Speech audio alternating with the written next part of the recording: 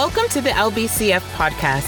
Our vision is to learn to live and love like Jesus, where we live, work, and play. To find out more about our community, you can visit us at lbcf.org. We hope you are encouraged and challenged by this teaching from our community.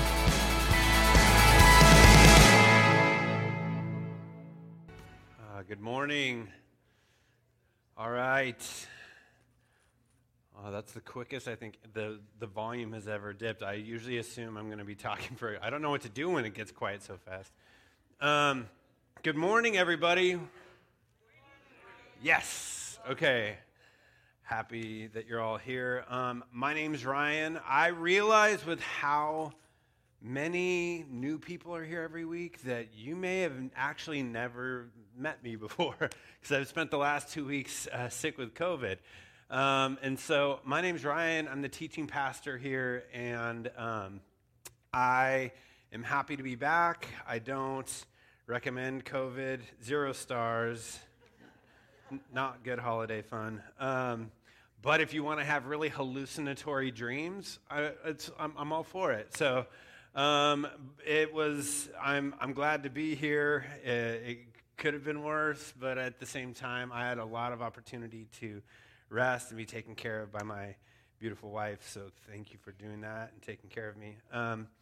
I head up a teaching team. And so what you've seen, if you've been here the last 2 weeks, you've been taken care of by Barb. And I would point you to be taken care of by Barb no matter what. And so if you've been here, thank you, Barb, for covering for Danny and myself as we've been sick. So round of applause for Barb, holding down the fort for everybody for the last 2 weeks. That's been one of Barb's greatest gifts to our community, is that when so much has changed, she's stepped in and she's stepped up in a really big way.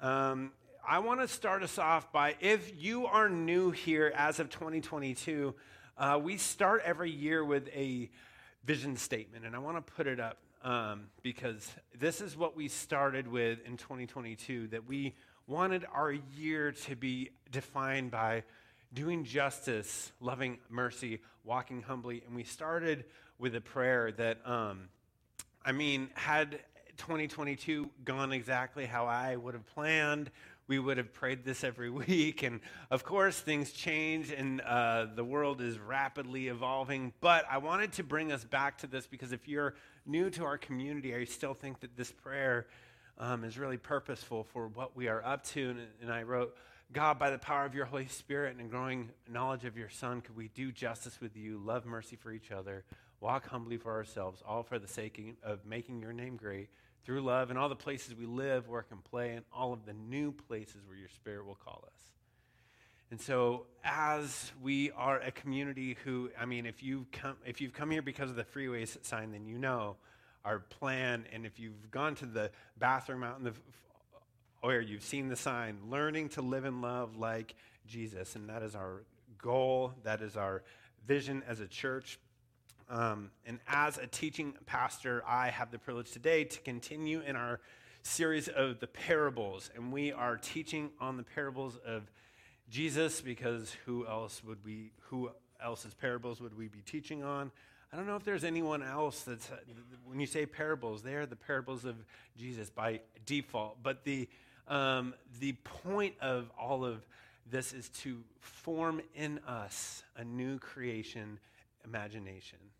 I often think that our imagination as Christian people is meant to be reformed by the person of Jesus Christ, so that we look at the world with new eyes, so that we interpret what we see, what we experience through the lens of what Jesus came to teach us, and so that our imagination would actually take on something about new creation.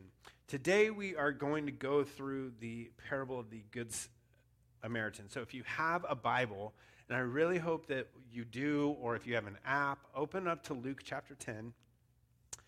And then I don't know how you do a bookmark on a Bible app, but we're also going to Deuteronomy 6, Leviticus 19, Matthew 18, 1 Corinthians 13. So put a bookmark in all those places, and we're going to just pop around to a few different spots. But to start us off, I want to bring up my Auntie Val. She's going to read for us the parable today. So let me get you a mic.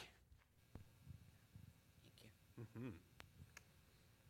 Good morning, church.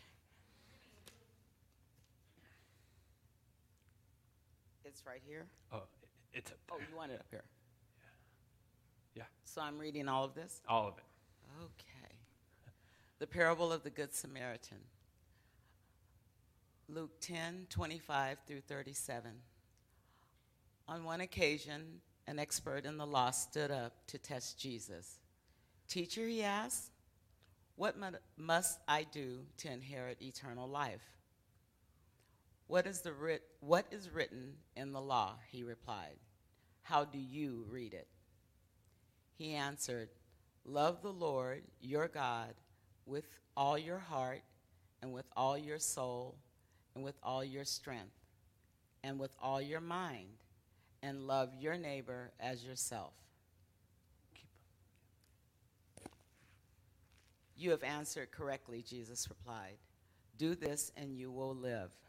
But he wanted to justify himself, so he asked Jesus, and who is my neighbor? In reply, Jesus said, a man was going down from Jerusalem to Jericho when he was attacked by robbers. They stripped him of his clothes, beat him, and went away, leaving him half dead. A priest happened to be going down the same road, and when he saw the man, he passed by on the other side. So too a Levite, when he came to the place and saw him, passed by on the other side. But a Samaritan, as he traveled, came where the man was, and when he saw him, he took pity on him. He went to him and bandaged his wounds, pouring on oil and wine. He put the man on his own donkey, brought him back to an inn, and took care of him. The next day he took out 2 denarii and gave them to the innkeeper. Look after him, he said, and when I return, I will reimburse you for any extra expense you may have. Which of these 3 do you think was neighbor to the man who fell into the hand of the robbers? The expert in the law replied, the one who had mercy on him. Jesus told him, go and do likewise. Perfect. Thank you. Let's hear it. Let's hear it for Val. I sprung it on her about 5 minutes ago. I said, do you want to come up and read? So I just thought maybe a little break from hearing me talk before I now spend the whole time talking. So I could be guessing here, but my assumption is this is probably the most well-known parable, just broadly. You don't even have to have gone to church to understand or to have heard this concept of a good Samaritan. I have some slides of other places where this idea pops up. We see a good Samaritan jumps into a burning building to rescue trapped children. This is all just a list of good Samaritan headlines, and let's go to the next one.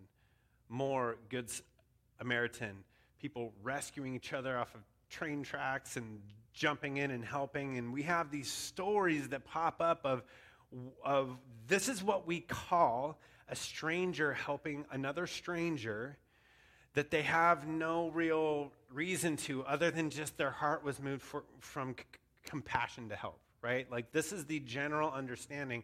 Although most of the time that we hear these stories, okay, we can go now back to the text actually.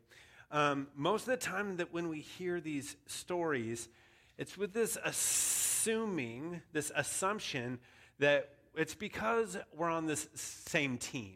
Because we're on the same team, even though I don't know this person, I'll hop in and help. Because I would hope that if I was in that situation, somebody would hop in and help me. I want to make sure that especially as we look at familiar texts, what often happens with me, what often happens with us, is when we've heard something over and over and over again, it's really, really hard to learn anything new.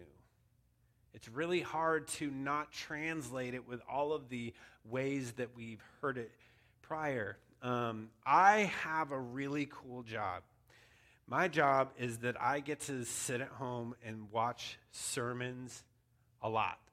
I get to prepare to teach a lot. I get to sit and I get to listen to good Bible teaching a lot. It is a really cool part of my job. And so I was at home just trying to do some studying for this, and I was watching, and any preacher that you enjoy has given a sermon most likely on this text. And so I was able to go watch sermons by Billy Graham and R.C. Sproul and all of these people who are like the big names. I was like, I just want to hear what their heartbeat is for this verse. And then pretty quickly I got really discouraged because I'm watching all these like experts teach this, and I'm like, okay, I need to go watch somebody teach this really poorly. I need to like set up my expectations for myself differently.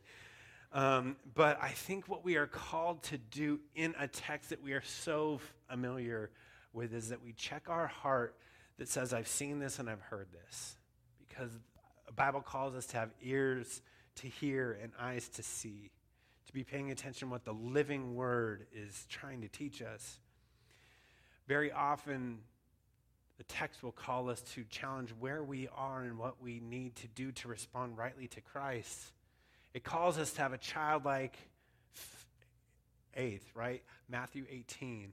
To prevent this overcomplication that tends to happen, where we overcomplicate things and we try and it ends up something that we're thinking about and we don't actually do anything about it, that the childlike faith often will move us to just a very simple following.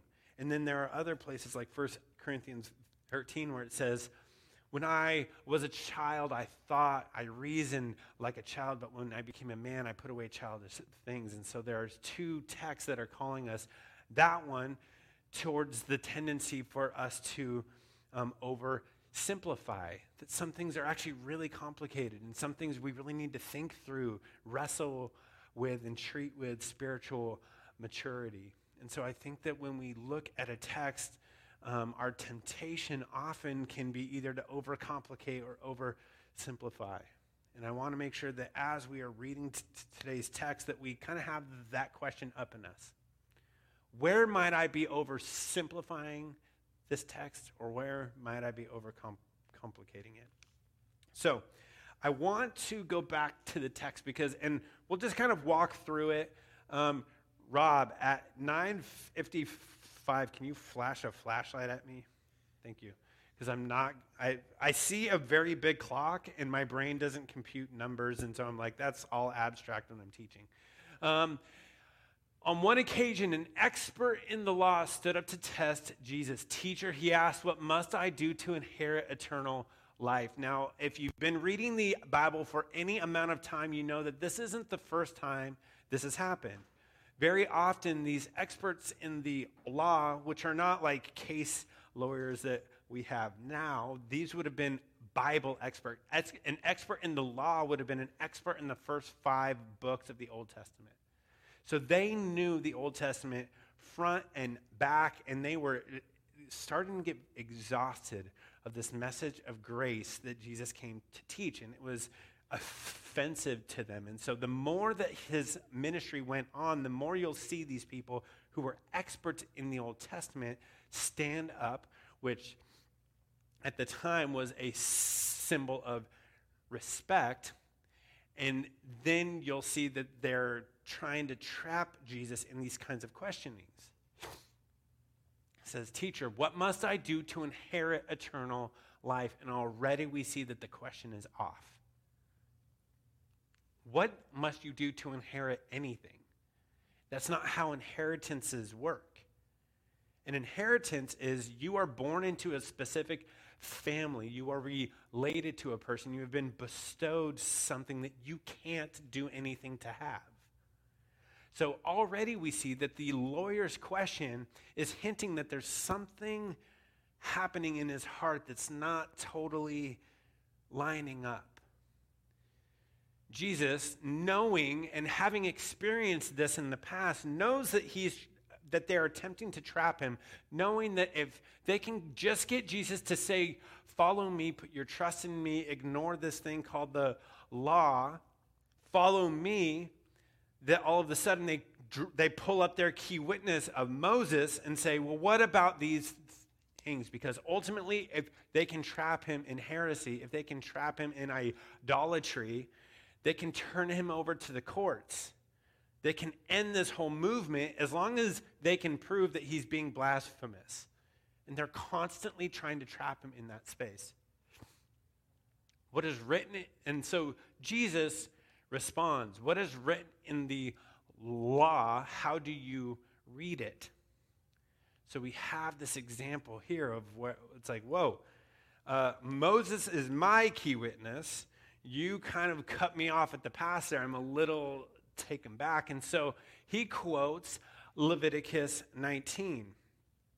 So I'm going to read for you Leviticus 19, verse 17 through 19. It says, you shall not hate your brother in your heart, but you shall reason frankly with your neighbor, lest you incur sin because of him. You shall not take vengeance or bear a grudge against the sons of your own people, but you shall love your neighbor as yourself.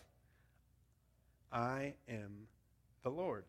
And then he's also including a part here in chapter 19, verse 33. It says, when a stranger sojourns with you in your land, you shall not do him wrong. You shall treat the stranger who sojourns with you as a native among you, and you shall love him as yourself, for you were strangers in the land of Egypt. I am the Lord your God. And so this was a very common way of responding, and we've heard this before, right? Where another lawyer stands up and says, Lord, what is the greatest commandment? And then he says the greatest commandments are summed up in these two things, right? Love the Lord your God with all your heart, with all your soul, and with all your strength, and with all your mind, and love your neighbor as yourself. Leviticus 19. So next. Excuse me.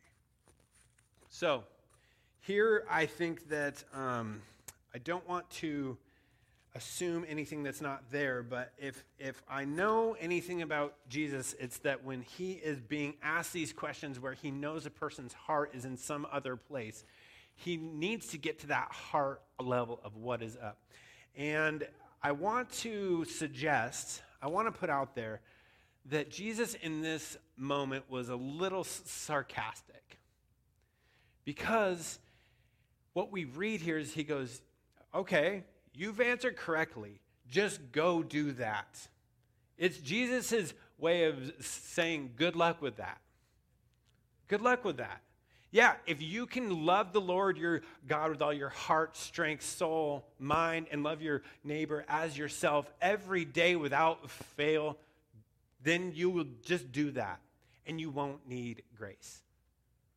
Of course, go do these things. Go live perfectly, and you won't need me at all. Do this, what you just said, and you will live. Knowing that he's kind of trapped here, knowing that Jesus being kind of the masterful, turning the story on his head here, the lawyer sort of switches gears here, and he goes, okay, but he wanted to justify himself, so he asked Jesus, and who is my neighbor? So there's this theme. There are themes throughout text, and so I'm very big on this way of studying Scripture called narrative, and it's looking at how does this story fit in with the larger story, and what stories are at play here, and how does this fit into Luke. In Luke, if you read, you'll see that there's this constant thing coming up of people trying to justify themselves all the time. Saying, well, I've done this work. I've tried to do this. Lord, where did we not serve you? And all of these things where everybody's trying to come up with these reasons on why, based on their behavior, they should be able to get eternal life. As long as I do these things, have these things, then we don't actually need to rely on the grace and free gift of Christ. That is a sub-theme in Luke happening all the time. And we see here, of course, Jesus is not trying to point people to, okay, if you just do this list, then you'll have eternal life, because that is salvation through works. And we know that Jesus isn't about that. What he's trying to say here is that what you've just told me is going to be impossible for you to do. And so the conversation starts to switch here, because the lawyer knows that this really obnoxious message of grace that Jesus brings is something, he's taking it down that road again. And so the lawyer switches it and he goes, okay, then let's try to create a caveat. Let's try to find out who's my neighbor so that I know who I have to care for and who I don't. And what we know is that at the time, what we just read in Leviticus is that they had a couple categories of how to treat people. They had your neighbor. They had the person who is a fellow Jew. That was one category. That was someone who's close to you. Then they had the outsider, a person who would occasionally travel, and you would put on this temporary hospitality, and you would welcome them while they're with you as your own. But there was a third category too, called your enemies. Psalm 139:21. It's that prayer of, Lord, don't I hate those who hate you? Don't I detest those who detest you? So there were these categories where there was full open room to treat those, to love those as yourself that were close. Then there was the outsider who you would make room for. Then there were enemies. And Jesus starts telling this story. In reply, Jesus said a man was going down from Jerusalem to Jericho, Jerusalem being about like 2,400 feet elevation, about an 18-mile-ish hike down to Jericho. This would be the equivalent of a person starting a story like this.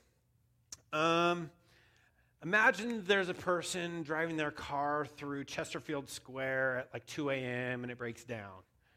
And they just happen to be wearing like all blue. Or Harvard Park, or like Wisconsin. Fill in the blank of wherever a scary neighborhood would be for you. One where you might not want your car to break down. That's where the story starts. He says, a man was going down from Jerusalem to Jericho.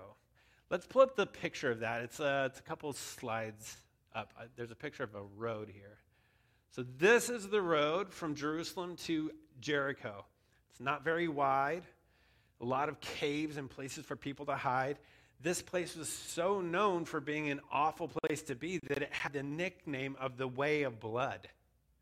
That's the name for this road going from Jerusalem to Jericho. Let's go back to the text really quick.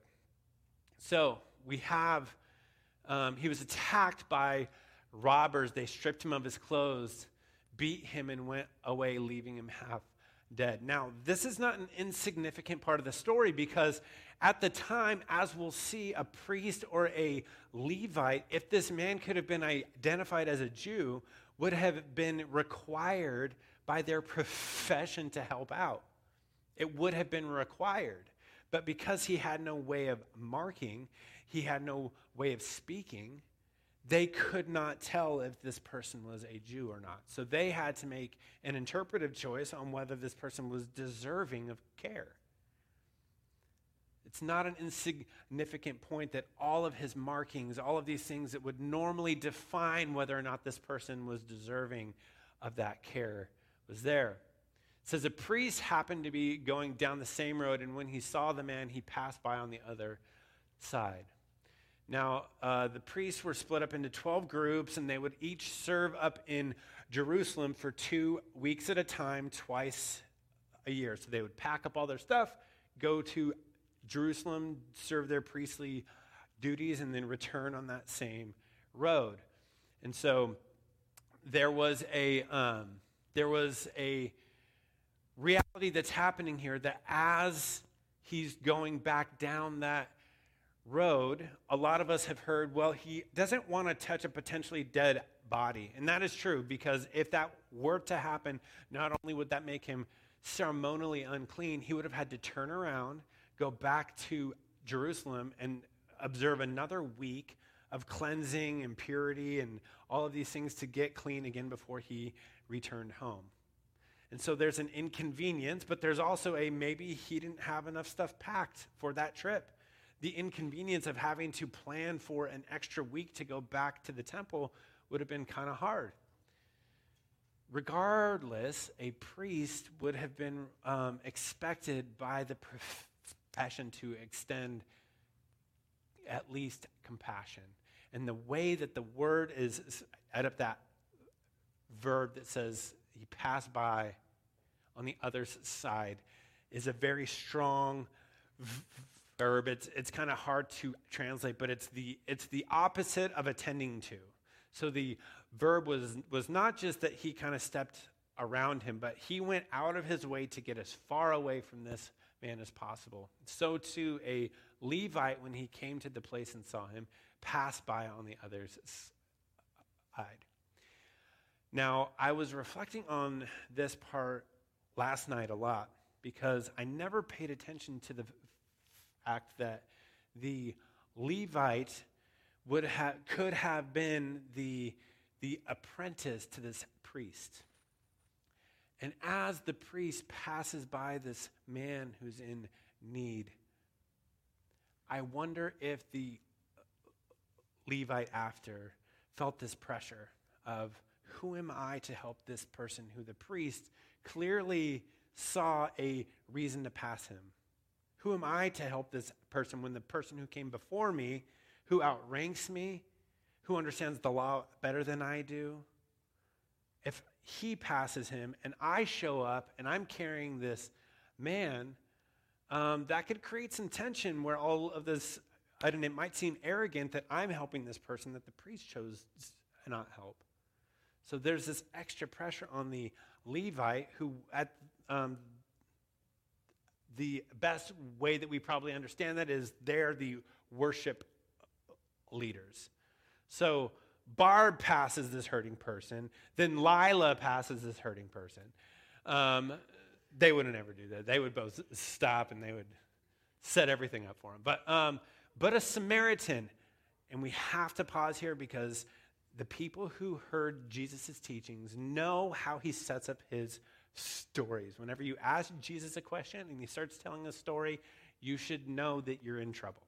Because Jesus always has the harshest things to communicate through stories. And so these people know that Jesus very often would set up his stories in this three-part play. It's kind of a priest, a Levite, and a Samaritan walk into a bar. There's that joke format, but Jesus had that same format in how he would tell stories. But when the third person would come in, they were always the unexpected one who actually got it right. And so these people hearing him teach hear the word Samaritan, and I could imagine them sort of wanting to emotionally, physically get out of the room because they didn't even like saying that word. Jews and Samaritans hated each other. If you want any proof, we're going to turn really quick to Luke 1 chapter prior, okay? Because I think that Jesus actually sets this up 1 chapter prior. So this is Luke 9, verse 51.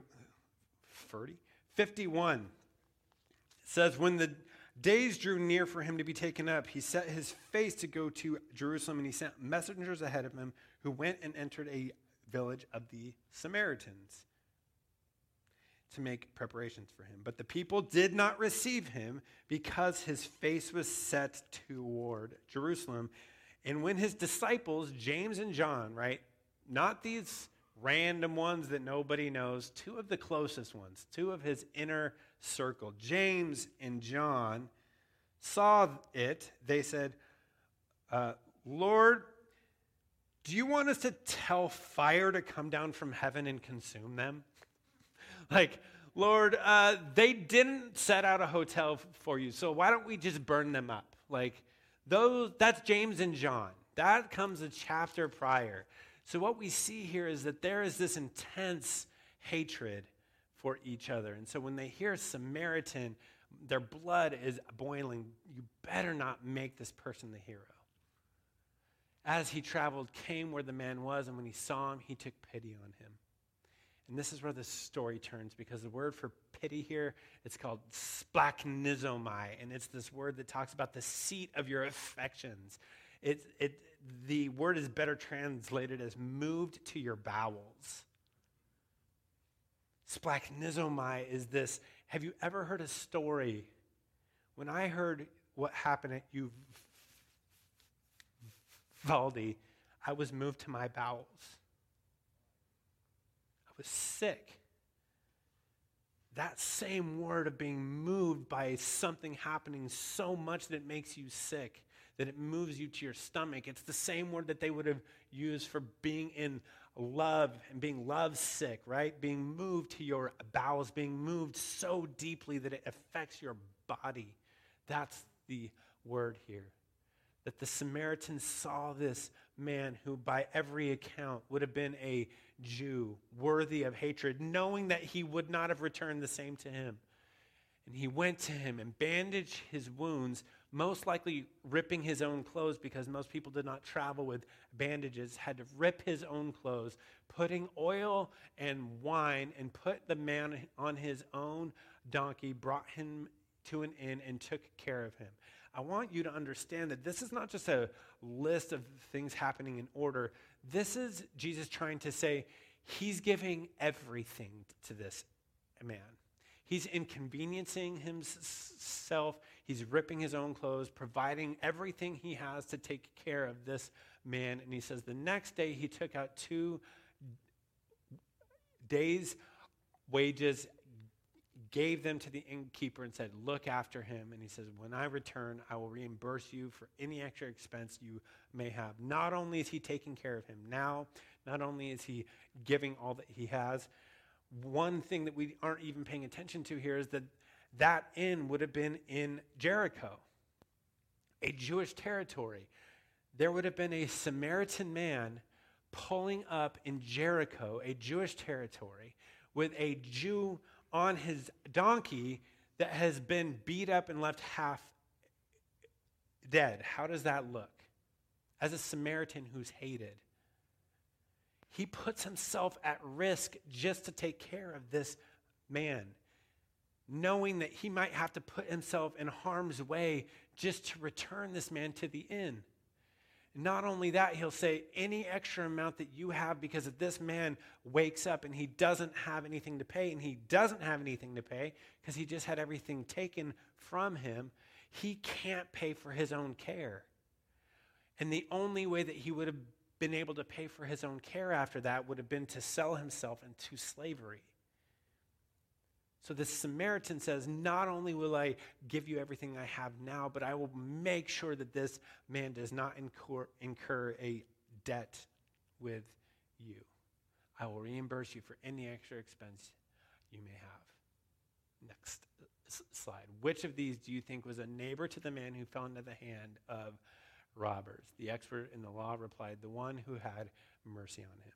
All of a sudden, Jesus says, stop asking who is your neighbor and start being a neighbor to people. You're asking the wrong questions. We're doing the wrong stuff when we're trying to find out who do we take care of. He says, who's hurting right here? Go be a neighbor to that person. Stop asking, is that person a neighbor to me?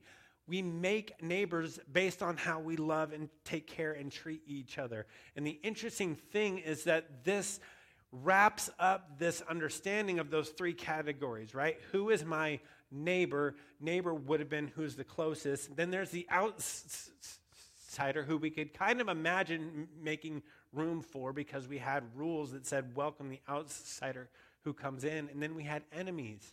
Jesus says, if you're not willing to embody this sort of behavior, this sort of love, this sort of compassion for your enemies, then you're asking the wrong questions, because our temptation, as we see in the lawyer, is to constantly create a category of who is in, who is out, who is deserving of that kind of care. And Jesus is saying, who's the person on the road right in front of you? You know how to be a neighbor to that person. Go and do that. Who is the person that is your physical neighbor right now? I wonder if we would start to actually think, God has put me here on purpose in this community, in the job that you have, the relationships that you have. Maybe it's that person that's right in front of your face that we're called to be a neighbor to, rather than asking, are they deserving of my care? So who is our neighbor now? I have some slides that I think might adjust who they might be. There's more pictures at the end.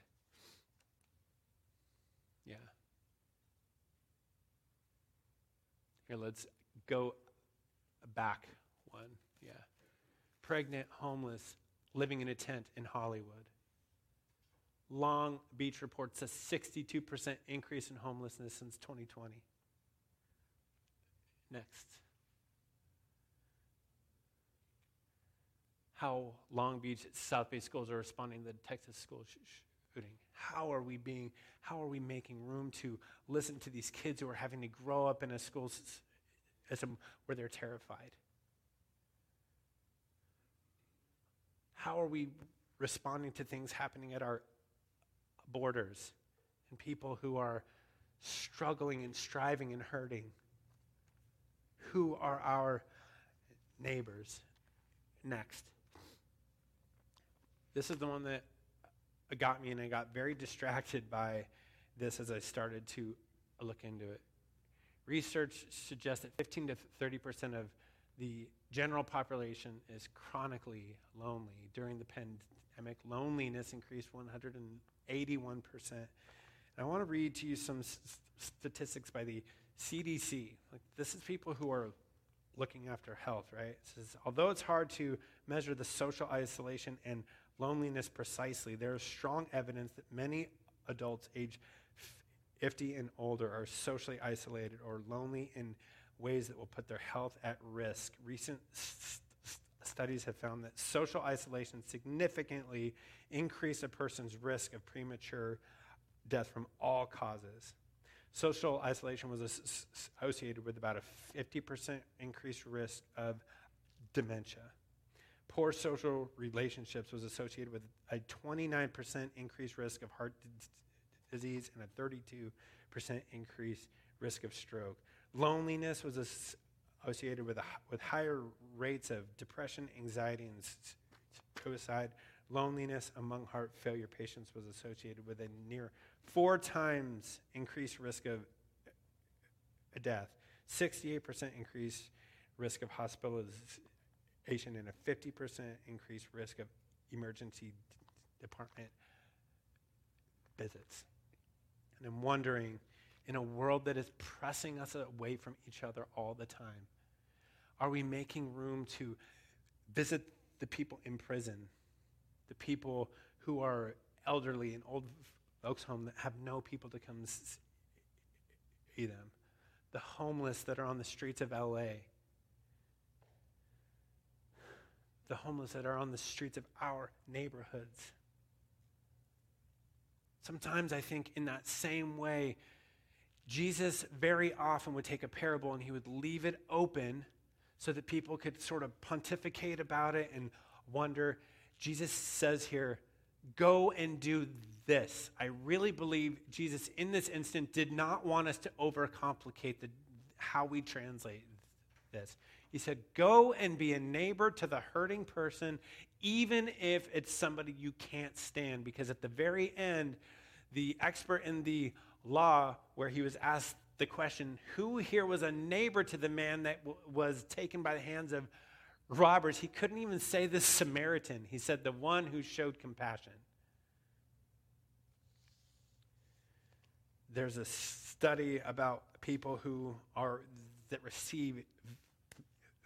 in prison that if they receive a person and they are visited by a person, the chance that they will repeat crime is 25% lower. There's something about being present with people. And I really wonder here if, as we're asking the question, like, what can I do to inherit eternal life?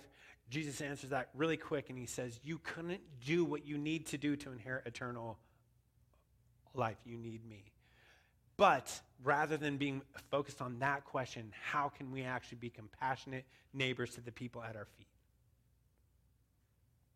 All of them. Stop making categories. Stop even asking who they are, because that's the wrong question. It's who's at your feet, who's hurting. Period. Because the more that we try and divvy up who is deserving of our care, the more that we're participating with a question we aren't even meant to be asking. Rather than answering the question of who is our neighbor, Jesus says, who are you being a neighbor to? That's the answer here. That's what we're called to do. So I want to encourage us that as we look here, we know that there are many ways that we could see ourselves in this story. You may feel beat up and know that Jesus in this story, that you are not the good Samaritan in one sense. Jesus is. That he rescues us, and maybe you're the innkeeper. Maybe you've been helped, and Jesus is bringing people to your feet, and he's saying, take care of these people. Take care of these hurting ones. Maybe we're the innkeepers. Maybe today you are the hurting person. Maybe you feel that call of like, I need to go be more present to the people at my feet. Whatever it is, I pray that the Holy Spirit would waken us up, that the church would stop talking about how to care about people, that the church would stop pontificating and arguing and debating over this, because the hurting people are usually walked right over while we talk about it. Well, while we argue about it, while we post about it, whether you're pro-social justice and you post furious things, or whether you're like hesitant, all of these things, all these ways of arguing about it, we need to be the hands and the feet that actually get down, bandage wounds, give our stuff, give your time, because the hurting people are at our feet.